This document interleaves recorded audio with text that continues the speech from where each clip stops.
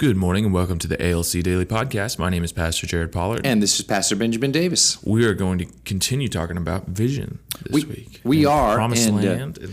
How to enter into your promised land vision. That'd be the positive way of talking about it. The other way, the negative or the warning way would be get your butt out of the desert. Get your butt. That's the negative way. That's the negative. Okay. Get your butt out of the desert. You got to have a little bit of oomph behind it when you say get your butt out of the desert. and that's some wandered in the desert. That's from Psalm 104. I use that in my message. Where can somebody find the message if they want to watch our Sunday message? Yeah, you can find us on YouTube and watch the whole service, including the worship, and we even had some baptisms this past weekend. We did. So, what do they do? Search for Abundant Life? Abundant Life Church, Springfield. Okay. And you can subscribe. That's right. It'll always be there, right? That's right. And this past week's was called Worship and Failure. As part of the last sermon in our Worship and series. And you also can find us on SoundCloud under the ALC Sermon of the Week. Okay. So we're talking about then how to get out of the desert and go into your promised land. And yesterday was on you got to see the vision, and then today is speak the vision. And we're going to pull from Abraham again. Now, here's a question. Is there a vision that either you've had in the past or you got currently that God required you to speak it before it came to pass? Yes. What give me an example. Well, similar to Abraham, we had to wait for a child, and so we had to do a lot of speaking to make sure that we didn't lose sight of what God had told us would happen. Yeah, what we speak is stronger even than what we see. And so God gets us speaking. A lot of our Christian lives will be directed by our mouth. You know, I mean, there's just no room for a person who wants to grow in the relationship with the Lord that doesn't learn to control their words. If you just, I think I actually said Sunday that complaining is devil worship. You did. I can confirm it. And the reason, if you have an issue, his cell phone number is. And there's a better joke with that, but I'll get in trouble for saying it here. So the reason it is that it's causing you to speak words against the Lord, and that's why I joked it's devil worship. So God's going to get you speaking your vision to bring it to pass, right? So let's read the scripture in Genesis 17. When Abram was 99 years old, the Lord appeared to Abram and said to him, I'm God Almighty, walk before me and be blameless, that I may make my covenant between me and you and may multiply you greatly. I always get a kick out of how the Lord said, walk before me and be blameless. And within a chapter, Abraham farmed his wife out again. Yeah. For the second time. For the second time. That's right. As a basically for prostitution, it was. I'm no licensed marriage counselor, but if you want to have a good marriage, I'm going to say don't do that, and that's good. We don't recommend that. Don't recommend that. No, we don't recommend that. I could be a licensed counselor. You could be a licensed counselor. There we go. So he did it after the Lord said, walk before me and be blameless. Twice. Grace. It's good. Grace is a good thing. You know, it is a mercy, good thing. Forgiveness, repentance. So Abram fell on his face, and God said to him, Behold, look, see, my covenant is with you, and you shall be the father of a multitude of nations. No longer shall your name be called Abram, but your name will be Abraham, for I have made you the father of a multitude of nations. I will make you exceedingly fruitful, and I will make you into nations, and kings shall come from you. So notice what God is doing. God is saying, okay, Abram's 99. The promise came at 75 that you're going to have a child, and then from that child, I'm going to produce nations. That child's going to be a seed, and that seed's going to produce nations and ultimately Jesus, and then all of 2 billion Christians all over the world today. And so God's trying to establish it, but now he's been walking this for 24 years and no baby. And so God says, well, we need to seal the deal. And the way we're going to seal the deal is this. Let's get Abram speaking the vision. And So what he did was he said, well, the easiest way to do that is change his name. So Abram, I think, means like prince with God or something like that. I think so. And then Abraham, you're just adding the Yahweh in there, okay? It was a revealed name of God. You're adding Ha in there. But it changed his name to Father of Many. Now, how would you like to be Abram?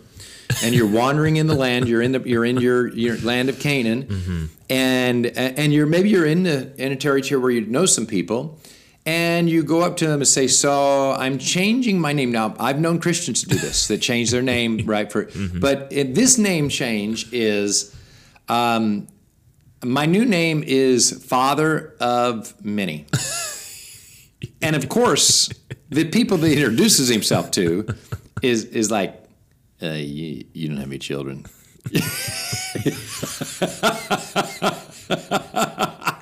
Now, the Bible calls this speaking those things that are not as though they were. Okay? And so God had made him do it. And Sarah, the same thing. God added a Yah into her name, and she had to do the same thing. And so you got this 99-year-old couple having to walk around and basically saying, we're the parents of many. Every time they introduced himself. And so, and if, let's say that he was living with this one group of people and he changed their name, I mean, it's like they had to practice it. You know, if you've known, have you known somebody that maybe you've known them for 15 years and then they change their name? And it takes practice to say their new name right. I've had that happen. So it's like, I've known you forever as this name. And so it takes practice. And so now you got people around you practicing Father of Many, Mother of Many, Father of a multitude. God has a good sense of humor. God, he does. Yeah. But what he was doing is that he was getting everyone to speak the vision. And that is a key thing. When you speak the vision, you release heaven into your vision, into your promised land. And we want to speak heaven into our promised land. Now, you and I tell you something that happened to me. We got COVID. And this was back in December. And it was rough, and those were on the podcast. But one of the things that was happening to me was I got COVID. And some of the phone calls I got, and this happened to me, I can't remember if it was 2 or 3 times. Right at that time, there was a 60 Minutes special about how COVID damages you for life. We think, we don't know all the science behind this, but it looks like, you might have COVID. It's going to ruin your life for the rest of your life. It's going to permanent damage. It's going to leave all kinds of deposits in your body, and it's going to, And so these well-meaning, loving people would say, "Oh man, you got COVID? I just watched 60 Minutes the other night, and man, they're saying it's going to lifetime damage to your body." And I'm like, "Thank you. I don't need. This is not the vision." By the way, don't do that to people. So after a while, I started saying publicly, do not quote 60 Minutes to me. Matter of fact, don't watch 60 Minutes. Turn it off. So you know what I started doing? Post-COVID, we got through COVID. I started speaking the vision into my body. Well, what is the vision? Well, I had to get one. So I remembered when I had this disease called chikungunya from a mission trip, and it was very similar to COVID, and it tried to leave permanent deposits in my body. And so I remember what God did there is he not only healed my body, but he replaced body parts, and I could do things post-chikungunya that I couldn't do before. You want to know what those things are? Pre-chikungunya, I could run 5 miles. In chikungunya, I couldn't hardly walk. Post-chikungunya, after my full healing came, I ran a half marathon just to see what I could do now. So I'm like, let's go for that again. I said, Lord, I don't just want healing, I want some new body parts. And And I began to speak those into being. And I had all kinds of running injuries that kept me from running in 2021 or 2020 to post-COVID. I'm back up to running 5 miles and enjoying it again. See what I'm saying? So you got to speak the vision and when you speak it, now let's take just a second.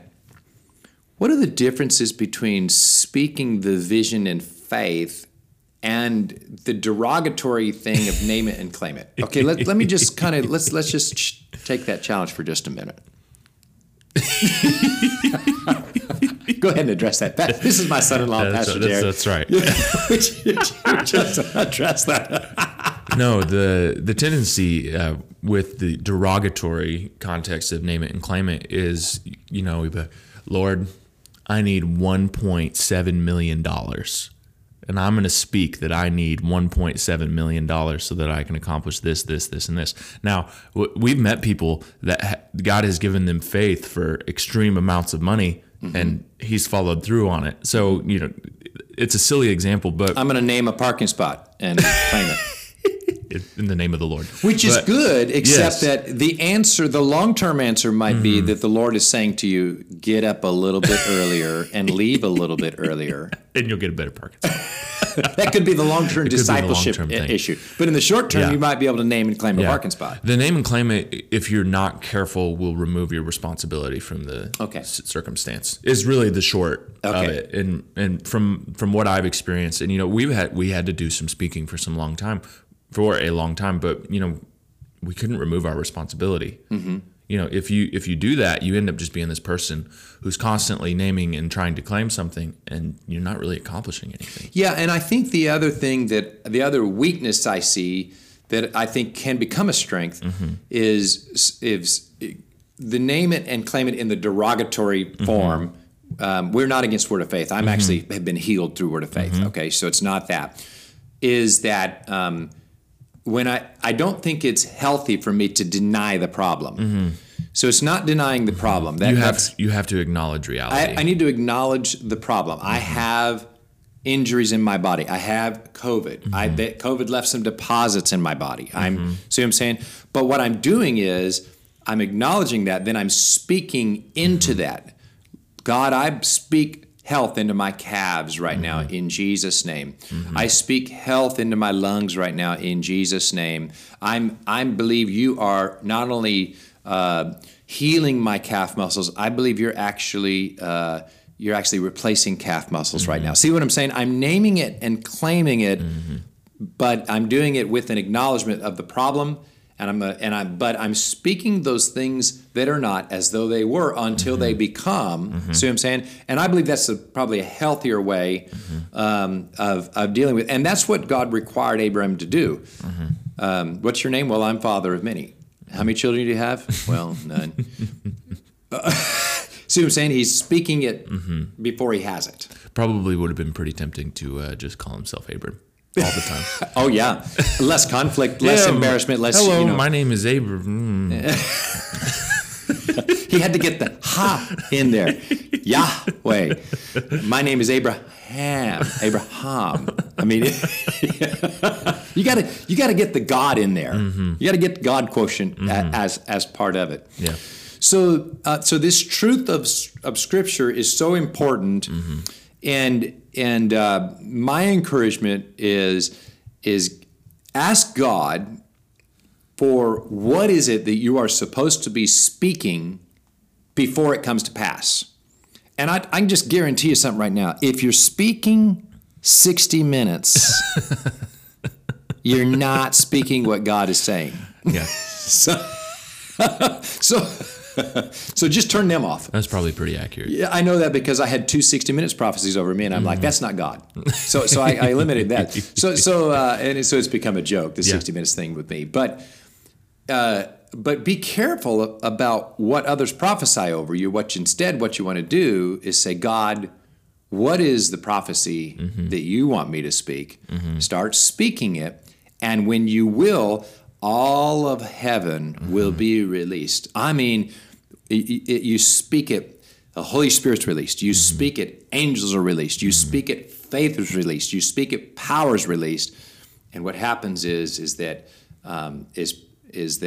the heaven is released to actually change the molecular structure, the environmental structure, to where the event, the promise actually comes to pass. And I believe that's what happened with Abraham here.